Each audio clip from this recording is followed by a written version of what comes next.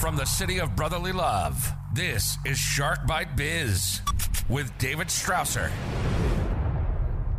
You just arrived to the newest episode of Shark Bite Biz. I'm your rockstar wannabe host, David Strausser, and this is your place to learn how to grow a business during complete global chaos. Today, we're going to talk about hospitality marketing. First, though, remember, please download the Shark Bite Biz app in the Google Play Store. Yes, sorry, Android devices only right now. We'll have Apple soon for season 5, though. And in that app, you can find every single episode of the show. That means all the audio, every video, all the video clips, everything is right there in the app. Plus, you can buy our fabulous coffee bread right there in the app. All you gotta do is just hit that little menu button, tap on coffee store, and you can get Dead House Coffee right there in the Shark Bite Biz app. But if you don't want to go through the app, you can always support us by going directly to deadhousecoffee.com. Make sure you use the code SHARK. You'll get 20% off your order. We'll get all the proceeds to continue helping build the biggest and best show we possibly can. Back to today's show. Being a successful leader means one thing, really. I mean, you have to learn how to fail, and you have to learn from those failures. We're going to chat to an entrepreneur, an amazing small business owner, a previous small business owner that really failed horribly at owning a bar, and he'll tell us about that, and basically found his future as the chief marketing officer in the hospitality marketing space. So, who do we have today? None other than David Rev Ciancio.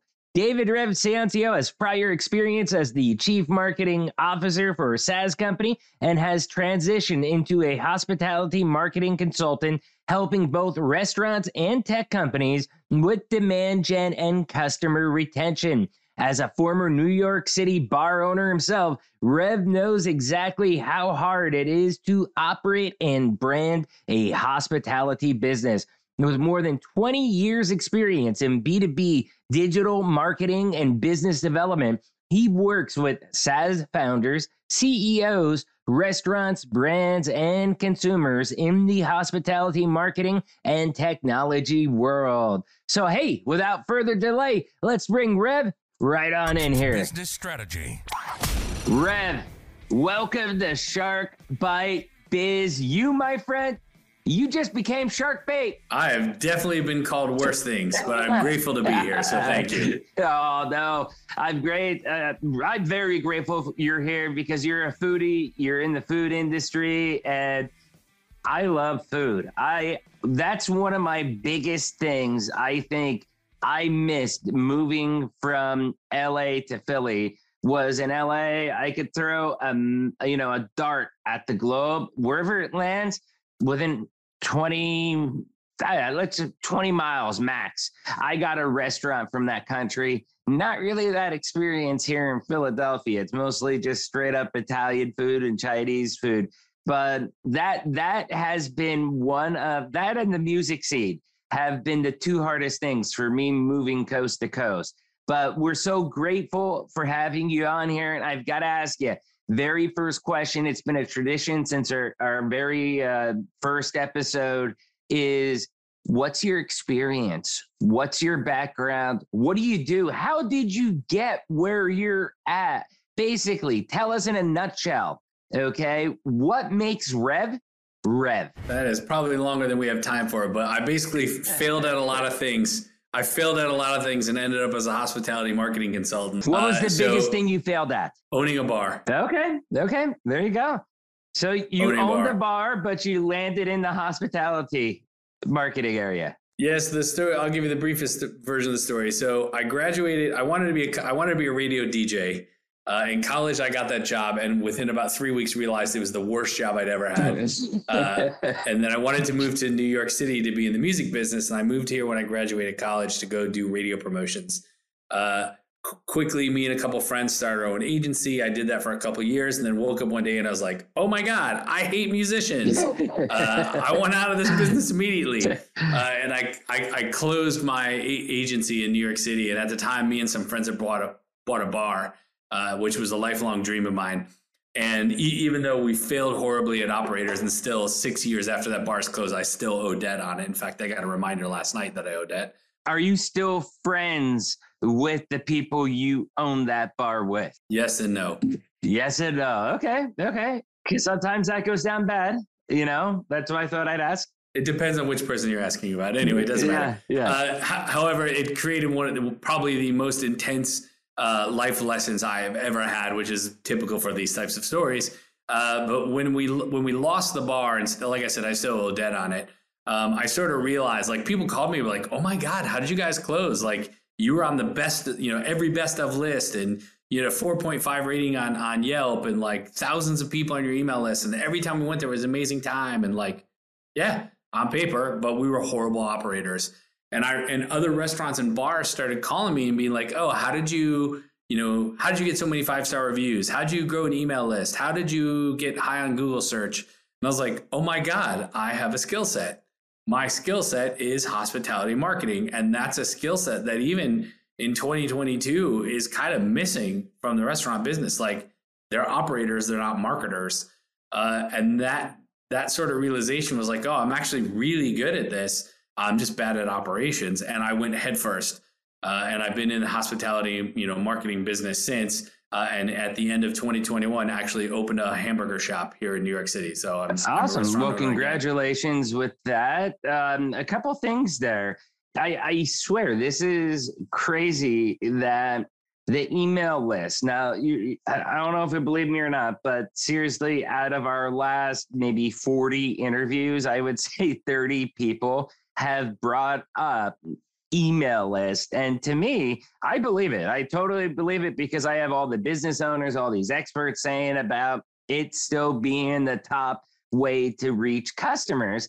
It just, I don't know. Like, to me, it's a tough pill to swallow, just because we're in 2022. There's TikTok, there's Facebook, there's Meta, whatever you want to call them. There's Google, there's Yelp, there's all these other things out there.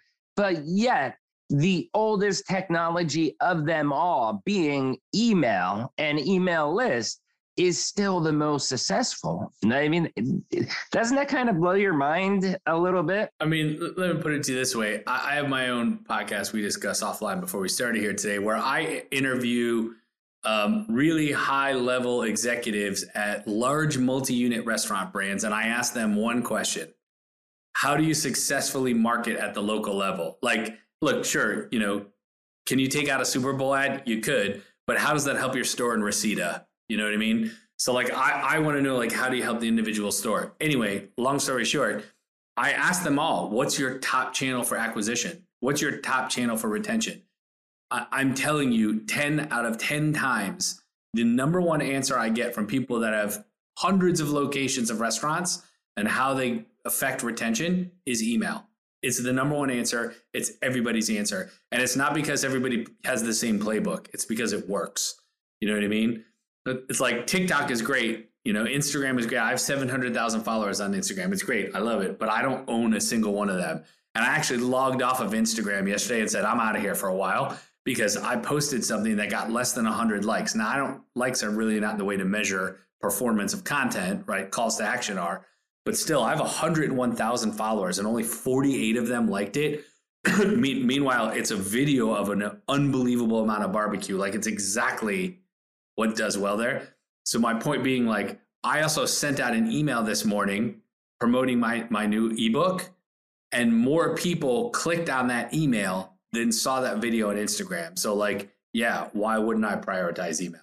I can put my message where your eyeballs are. We go through the same thing with this podcast. Like, for example, we have some clips that are, they're just outright amazing. And look, our show's targeted towards busy people, young executives, small business owners, business professionals, marketing people like that just don't have all the time in the world. They usually have limited time, limited attention span that they can dedicate.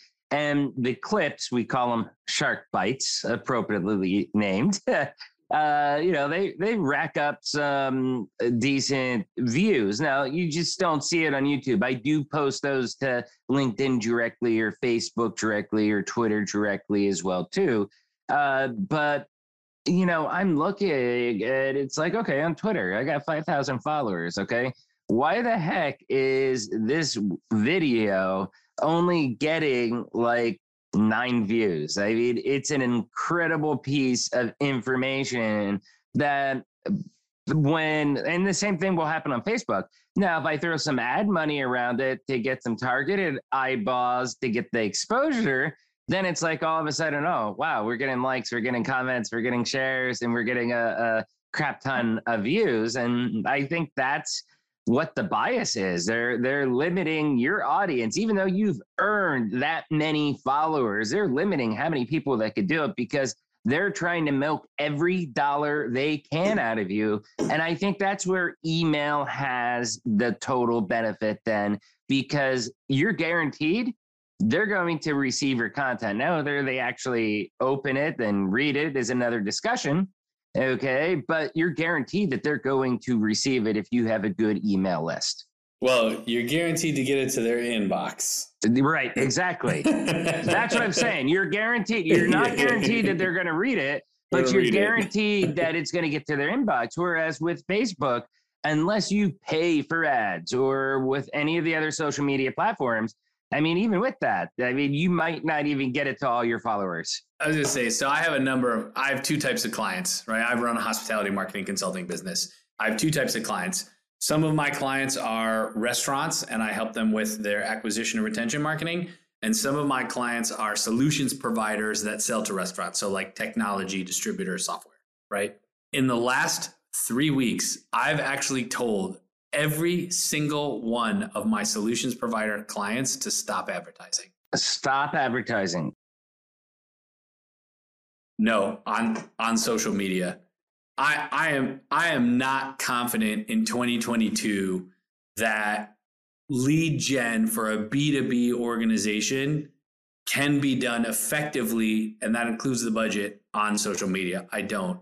I've yet to see it produce for any one of my clients. And these are smart people with good budgets who do hard work and have great content. I think social media has dug itself into a hole, and that the revenue is more important than the deliverability. And so like I said, I logged out on my own Instagram account yesterday and said, F you for a minute. I spent $800 in advertising in January. I realize that's an infinitesimally small budget compared to what other people are spending, but like it was big to me. Okay. And I drove 2 conversions out of it for a free item. I spent $400 CPL. That's insane. Why would I continue to do that? No, that's totally insane. Now, to pivot topics a little bit, something else that you mentioned was the operational side of things. And I think this is really where you and I can, spar a little bit, but in a good way, because I think you're going to find that we probably have a lot of the same thoughts and approaches on this. Operationally, you look at people in the hospitality industry, I would say let's look specifically at the food industry. A lot of those people are probably more of what I would consider the creative type people. Would you agree with that? No, when you say food, I'm assuming you mean hospitality, not packaged goods, correct? Right. So like a restaurant, stuff like that, people that are designing menus or concepts or theme type bars or whatever it may be. A lot of those people, I find that they're more of the creative type individual. And that's why they're creating this experience, this menu, this type of stuff. They've got that artistic type of value in them that's kind of dominant. Do you think that's true? Yeah, I think there's a shade of degree between artistic and entrepreneurial. Right. But I think they come from a similar side of the brain. And I do find that there's a lot of people in the hospitality service industry that are either and or both artistic and entrepreneurial. But what I found out is that those people that are the artistic, creative, entrepreneurial type, they're the ones that most specifically lack the organizational skills as far as operations go. They're the ones that really struggle with getting a business to run profitable. They have an awesome idea. They may have an awesome menu, but how does it work behind the scenes? You know, are food deliveries coming in on time? Are you well stocked? Are you prepared? You know, do you have all those things lined up? And that's where they're missing the check mark boxes. It sounds like that's like, even with their own personal story, that may be some of the areas that you struggled with on the business management side of things. Yeah, well, I was like, I mean, look, in the food service business, it's operational driven, and that's why they call them restaurant operators, because it's an operation. And where you really get success is when service, which is a function of operation, right, matches experience. Like when your service and your experience match and exceed expectations, where you have a win, right? So you do for a restaurant to really be successful, their operations have to be super tight, and then the deliverability is the food and the experience, right? Operations is what makes it happen. That's the other piece. And then I always like to joke that where the restaurant victory really happens is when marketing and operations have a handshake, and it's called markerations. Because marketing likes to write checks that operations has to cash. Hey, we have this great idea where we're going to do like March Madness, and we're going to pit this dish against that dish, and we can do this, blah, blah, blah. Like, yo, man, kitchen's still got to make that happen. So markerations. Right. And it sounds close enough to margaritas that I'm totally bought in. So you know, one of the things that you also do is that you have a SaaS company that I imagine helps those businesses on the operational side. How has the SaaS business, I mean, what does it do? Explain to us what the SaaS company is. So I don't own a SaaS company. I'm not part of a SaaS company, but what we do, we are related to SaaS. So I'm a part of an it's complicated. Even my wife doesn't get it. I mean, she's amazingly genius. So Branded Strategic Hospitality we are an investment firm. So we take venture capital or funding and give it to early stage startup hospitality tech companies who are growing. And essentially they use that money for whatever they need to invest in. But we typically are only early stage investors. And we invest in companies that are very operational friendly. Like they're either owned by somebody who was in the restaurant business or somebody who has close relationship, because we want to invest in tech that actually helps operators to go faster. So that's what the firm does. My piece of the business, I run the acceleration piece.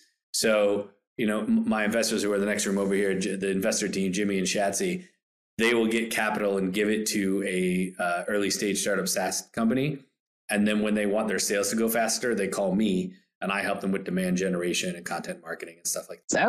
Okay. So how are you then doing the demand generation for tech companies? I mean, because I assume you're not using the same email list that you're using for the restaurants, right?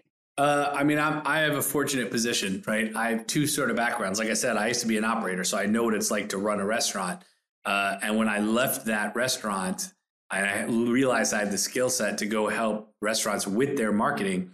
I went into SaaS. I've been doing marketing for software companies for years. You know, my last job, I was the chief marketing officer for a SaaS company that helped restaurants manage their menus online. So I have the experience of running a restaurant and owning a restaurant, and I have the experience of selling software. So I have the mindset for both. So it's easy for me to help somebody who sells software to a restaurant because I know exactly how the restaurant thinks and operates, right?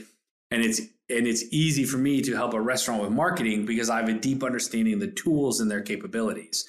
And because I have these ties with Branded, we sort of have best in class tools here. So I'm also tied at the tool level to know what are the best practices for that tool. And I can then go to the restaurant and be like, listen, you need this tool and here's how to use it more effectively than anybody else. Okay. That makes a little bit more sense because, I'm looking at the intro, your bio here that I got for you. And very first sentence is that you're the chief marketing officer for a SaaS company. And then I got kind of thrown off there a little bit with your answer, but I think it all makes sense to me now how exactly, you're working, you're operating. And for me personally, I mean, I don't know if you know this, but my day job, what I do is SaaS software itself. I'm more with ERP or the accounting solutions for small businesses and that type of stuff. So what I've learned throughout this is that, helping businesses being able to do things like MRP, to predict when they need material supplies, stuff like that, automating their business processes. It really takes a lot of that burden off the businesses of having to try to, having someone fill out a mundane spreadsheet or try to figure out something with pen and paper. And it just automates all that stuff, allowing them to do activities that instead will be profit driving activities, which benefits the business a lot more. Yes. Agreed. Understood. You see, told you we'd agree. Now, jumping back into the marketing, segment of it, there's two parts of marketing that I want you to dig a little bit deeper in for us. The first one is content marketing. And then the second one, I kind of got a feel of how you're going to answer this based off what you just said with Instagram, but the influencer marketing. Can you give us some details around both of those two different segments? For restaurants or for technology, or just in general? I'd say in general, with both sides of the business that you handle, give us high level scoop on both of them if you could. Well, I mean, look, I think sales for any business is hard. I don't care if you sell, paper, tacos, software, or Teslas, right? It's still new guests or new customer acquisition is hard. And we all have the internet, every one of us, and every one of us uses it. And even if you were to call me and be like, Rev, I had the most amazing Italian dinner the other day. The chicken parm was divine. The service was incredible. The wine list was impeccable. This, ask for Salvatore's. Like, even if you give me the most glowing review ever, I still go to Google and look up what other people are saying. You know what I mean? And even trust but verify, right? And the same thing with like software sales. So like if I call, if I'm on the phone with a restaurant and I'd be like, listen, you got to use Ovation because it's the greatest, customer feedback platform you can get and best text marketing, blah, blah, blah, whatever. Okay. First of all, I'm an influencer, so that person trusts me, but they're going to go to Ovation's website and they're going to read a case study and they're going to go see on Capterra what people are like. It is built into us now that there is social proof available online. You just hit on a gold mine right there. Okay. You just said you yourself, when you're pitching that product, I think you said it was Ovation, was it? Yes. Okay. If you're telling them like, hey, go get Ovation, you're being an influencer right then and there to market that product. And I don't think many people think of themselves kind of in that degree. When you hear the word influencer, you're thinking of somebody famous or some model or whatever it is pushing a product down somebody's throat. But in the days of personal branding and how everybody is kind of their own brand, I mean, you are actually doing influencer marketing yourself when you're pitching something to somebody else. Yeah, I like to joke when I talk to restaurants because we do have this warped perception that influencer means Kardashian. Right.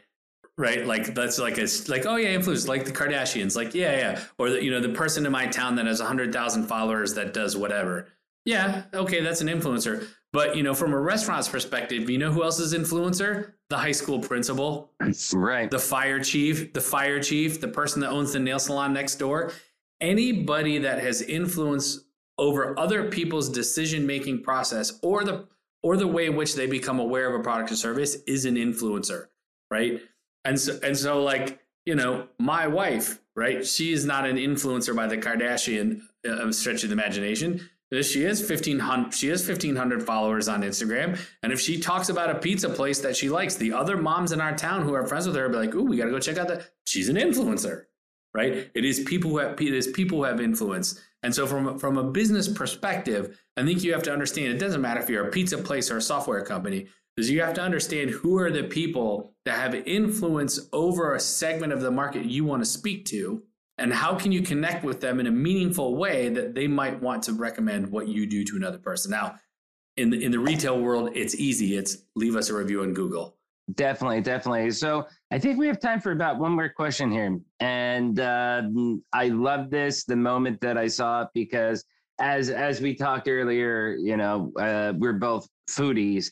So drool-worthy food. What's your definition of drool-worthy food? Explain that to us. Man, so, look, I think we're all on social media. If you are scrolling through Facebook or Instagram or even TikTok and you stop because of something you saw that looks amazing and you want to eat it, that's drool-worthy food. And, I wrote an article several years ago called Instagram Ruined the Bologna Sandwich. Right? We all grew up eating bologna sandwich. Well, maybe not all of us, but a lot of us grew up eating two fried bologna and mustard. Yeah. I grew up with 2 slices of white bread with a piece of bologna in the middle, and I was happy. You know what I mean? And then the internet comes along and Instagram, and now the bologna sandwich has got to have 10 stacks of bologna and cheese perfectly squared between each one, and fried pickles and potato chips in it, and blah, blah, blah. And that crave-worthy, drool-worthy, amazing-looking, visually exciting, your eyes eat first type of presentation has made it impossible for us to enjoy a bologna sandwich. Oh, yeah, definitely. I mean, I've talked about trying to get my kids hey, why don't we get you a bologna sandwich? Something I used to eat when I was a kid. I mean, even just something simple like grilled cheese and tomato soup, and they're like, nah, they're past that. They'd rather have some kind of chicken taco quesadilla or something like that. And it's just it's crazy how things have changed because of that social media construct that you're talking about there. So out of the whole world, what is your favorite cuisine? What's your go-to food? Oh man, I don't know that I have one that is such a difficult question. In my bio, it does say that pizza is my religion, so we'll go with that because it is. Pizza. I'm a big pizza fan, but it would, for me personally, I would say the Baja Med, and also Peruvian. My wife's Peruvian, so I'm used to craving a lot of different Peruvian foods like ceviches and stuff like that. So. But hey, Rev, this has been great. This has been a fun conversation. I think you gave us a great insight. You gave us a couple cool concepts for everybody to think about. I've got to ask you, I know you have a brand new book that's out that was just published today. How can people digitally stalk you online, and where can they find your book? God bless. So the easiest way to find me is my name, which is not that easy, but it's Rev Ciancio. I am REVCIANCIO on every platform: TikTok, LinkedIn, Instagram, Facebook, Twitter. I'm Rev Ciancio. That's the easiest way to find me.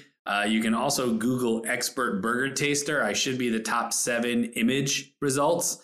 And then I did release a book today called TikTok for Restaurants: What You Need to Know. It is a base level strategy guide for restaurants who are trying to figure out what their TikTok strategy is, how to get started, and what kind of content works. It's a 20-page book that you can download restaurantsgrow.com/TikTok. That's awesome. Dude, send me a DM, send me an email. I answer everything. So awesome. I will definitely creep into your DMs, especially when this episode's about to air. But hey, Rev, thank you so much for coming on. It's been fun. I hope you enjoyed yourself. And definitely, we'd love to get you back some point next year. Awesome. Thank you very much. I'm super grateful. Hey, cheers.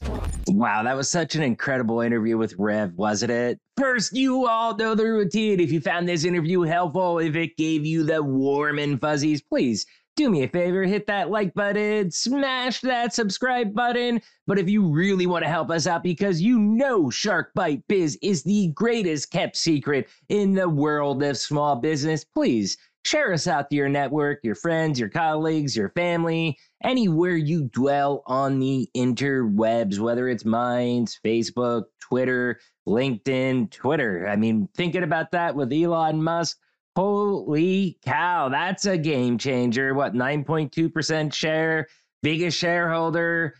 Now he's on the board of directors. That's a crazy story right there. But anyways, share us out on Twitter. I would love to see nothing more than Rev out there trending with Shark Bite Biz. Now let's get back to our rock star guest of Mr. Dave Rev Ciancio. That was a real incredible story, and I love hearing people talk about this type of stuff. You know, I did feel a little bit bad in the beginning because I hit him right out of the gate there where he said that he had failures, and I kind of called him out like, okay, what was your biggest failure? And he gave us an honest answer, and that was pretty cool and very humble of him because as humans, we don't always like to admit when we make mistakes. I mean, that's true with me. That's true with everybody. I've made mistakes. I make mistakes often, ask my boss, but it's learning experiences. And until you've kind of been there and have gone through a situation, you don't always know how to do it, and you don't always do it right. And that's where, you know, I think with his failure, like he was saying about with him in the bar, you know, it's failures like that that really build character. It gave him the insight to know what he wasn't good at, but it also allowed him to discover some stuff that he is really good at, like helping the restaurant and hospitality business break through and actually build a brand to drive lead generation, to drive traffic through the door. You could tell just by talking with Dave that he has that passion, that it's something that he really loves and he craves. And he seems to me like what he hears as a success story of him helping a company get more business, he gets goosebumps, just kind of like whenever me or one of my sales reps makes a sale, I get goosebumps to this day. Doesn't matter if it's a small rinky-dinky sale or a big giant multi-million-dollar sale, I get goosebumps, you know. And I think something important here that I wanted to kind of talk about that's on topic as well too is that even old school, okay, and I guess I'll say old school with quotes, but old school industries like food goes back, what, a couple millennia? I mean, people have been eating out or getting food from other places probably forever. Probably one of the first major industries that there were outside of like basic trade and farming and stuff like that. But even with the food industry, you have to modernize. You have to embrace tech at this point. There is no way around it, especially during this pandemic. They, meaning the food hospitality industry, really, really suffered. Most restaurants, you know, they're competing against ghost kitchens. I mean, look at Mr. Beast, okay? Mr. Beast Burger helps a lot of people, but they're essentially a ghost kitchen, just operating as in another restaurant. So it's pretty crazy out there environment to where good food, amazing service alone these days are not going to get you the foot traffic because it goes back to the pandemic. We all kind of got really complacent and lazy, and we just want to pick up our phones and order food through an app and bing, bang, boom, done, and I've done that too. I've done it a lot, especially going through the back injury that we've had where we've cooked a little bit less and ordered out a little bit more. But I'll give you a great example. I found an amazing Indian food restaurant called Biryani City in Norristown, Pennsylvania. It's right outside of Philadelphia for those that don't know the area. But because of their amazing use of technology to promote their product, to promote their brand, I found them. And hey, I'll be the first to tell you, I'm not an Indian food aficionado, so I have no idea what a double ka meatha was. But having professional pictures of it to where I could see with an accurate description, oh, okay, that's what this looks like. That's what this is. It gave me an idea of what to expect. Now, anybody can make a pretty stock photo. It's not that hard. Even amateurs can do that. But what I kind of felt that took it to the next level, and it's cool because you can see in like Uber Eats app and probably some of the other apps too. I mostly use Uber Eats because, I get free credits with my Amex Platinum card. So they give us, I don't know, what is it, like $20 a month or whatever. But anyways, I mostly use Uber Eats, and it's kind of cool because you can see in the Uber Eats app that people post pictures of those actual plates, of those actual foods. Now, I didn't find this restaurant in Uber Eats. I actually searched Google, like, hey, I want some Indian food. It's been a while since I've had Indian food, okay? What places around here would be good? And I started a search, and that's where I was able to find not only beautiful pictures of the food prepared, but then I also found it from customers themselves that have ordered the same food, same plates, posting their images on things like Yelp and sites like that. And I got to tell you, seeing those non-stock photos of the food, it gave me those warm and fuzzies in what I was ordering. I had confidence.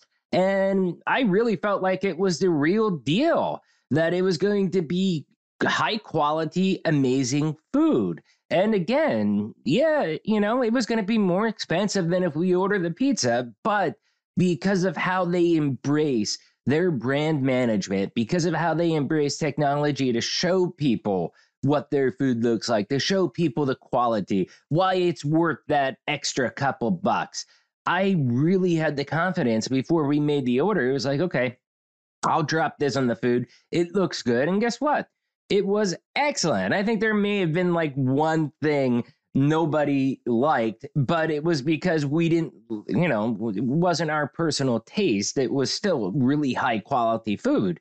And, I think going back to our amazing guest with Rev, embracing technology and making it easier for customers to order your food, to get it to their door, especially when we're in this wishy-washy thing where some people don't want to go out as much because of the pandemic and stuff like that.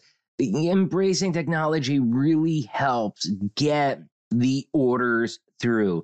It pushes business through to your company. And I felt like in my book, this Indian restaurant, for example, they got a blue check mark. I mean, it was that simple. We've ordered from them multiple times now just because of the amazing experience. And each time, perfectly packed, perfectly delivered, perfectly served, great portion sizes. And that is something that somebody like Rev is able to do with your food, with your restaurant, with your hospitality business, to be able to help you achieve that level of brand awareness, that level of success, so that when somebody is looking for something that is your niche, they're able to find you. You're able to give them the warm and fuzzies. So anyways, really awesome stuff, Rev. Thank you so much for coming on and sharing your story and really helping make a difference in your industry because, like I said earlier, so many food and hospitality businesses have suffered and technology has evolved so much for them over the past 2-3 years. having an expert like you in there that's able to really save the day is incredible. Love it. Please make sure you check out his sites. We're going to have links down below in the description. Also, I'm sorry, I've got to do this, but I promised my daughter, I've been getting asked every week this season to shout out her YouTube channel. So if you have any kids, if they like Roblox and stuff like that, please have them check out her channel. It is Love X Kira, okay? LUVXKIRA. It's a kids channel. It's meant for kids. It's clean stuff. It's Roblox videos. Have your kids send them to it. Thank you very much. I appreciate it from the bottom of my heart. Question of the day. How was the last time you found a new place to eat? And how about you give them a shout out down below in the comment section? Do you want to be on the show? Please shoot out an email, interviews@sharkbitebiz.com. If you're watching on YouTube, please don't forget to hit that little join button. Okay, for $3 a month, you can become a baby shark and support the channel. Or you can head right on over to deadhousecoffee.com. Use code SHARK. You're going to get the freshest coffee known on earth delivered to your doorstep. And if you use code SHARK, you'll get 20% off of your order. We'll get all the proceeds to be able to help us continue growing this platform. I'm David Strasser. This is Shark Bite Biz. We'll see you all next episode. Cheers.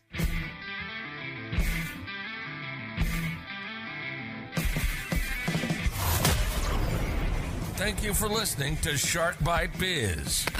We hope you got some insightful info from this podcast. Be sure to subscribe to us through your favorite podcast app and visit us on the web at www.sharkbitebiz.com. How has business changed for you in the 20s? Email us at podcast@sharkbitebiz.com so you can join us and share your story.